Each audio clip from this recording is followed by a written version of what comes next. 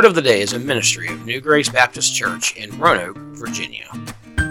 Nehemiah chapter 1, verse number 4. When I heard these words, I sat down and wept and mourned for days. Then I fasted and prayed before the God of heaven. Of course, this passage is at the very beginning of the book of Nehemiah.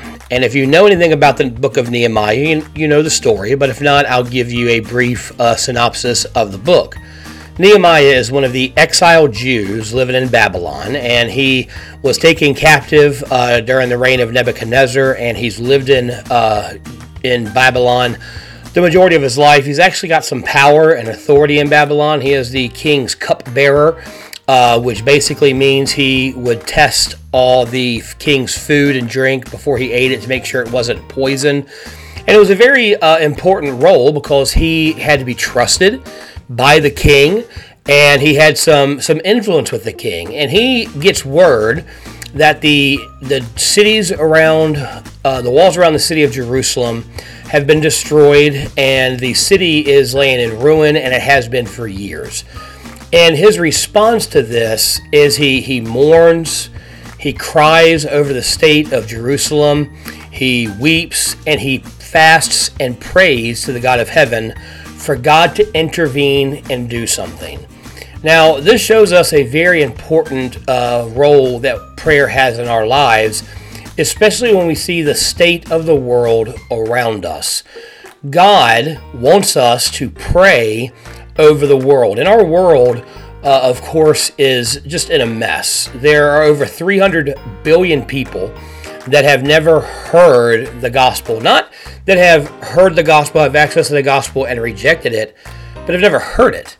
That have never heard the name of Jesus, have never had a clear presentation of the gospel to them. And that fact should break our hearts. As believers, that should cause us to weep, should cause us to mourn over the state of the world and pray to God that God would intervene. Pray that God would send someone to Afghanistan, which is the most unreached place in the world, is the hardest place to have access to the gospel.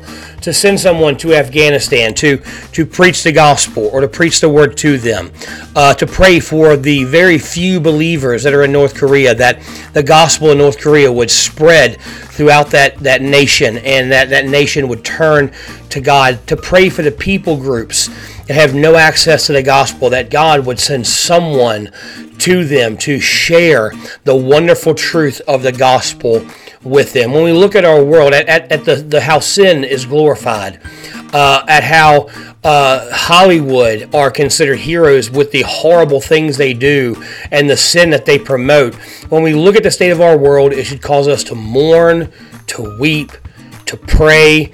But there's something else Nehemiah did. Again, if you know the story, you know. Nehemiah didn't just pray and leave it to that. He prayed and got busy. He prayed to God for God to do something. Then he went to the king and asked permission to go back to Jerusalem and help rebuild the wall. And of course, God worked and softened the heart of the king, and he was able to go back to Jerusalem and rebuild the wall and kind of reestablish the worship of God in the city. But first, his heart was broken over the state of the world. He mourned over it. He prayed to God over it. And then he got busy doing something with it. Thanks so much for joining us for Word of the Day. Hope everyone has a great day and a wonderful weekend worshiping your Savior in your local church.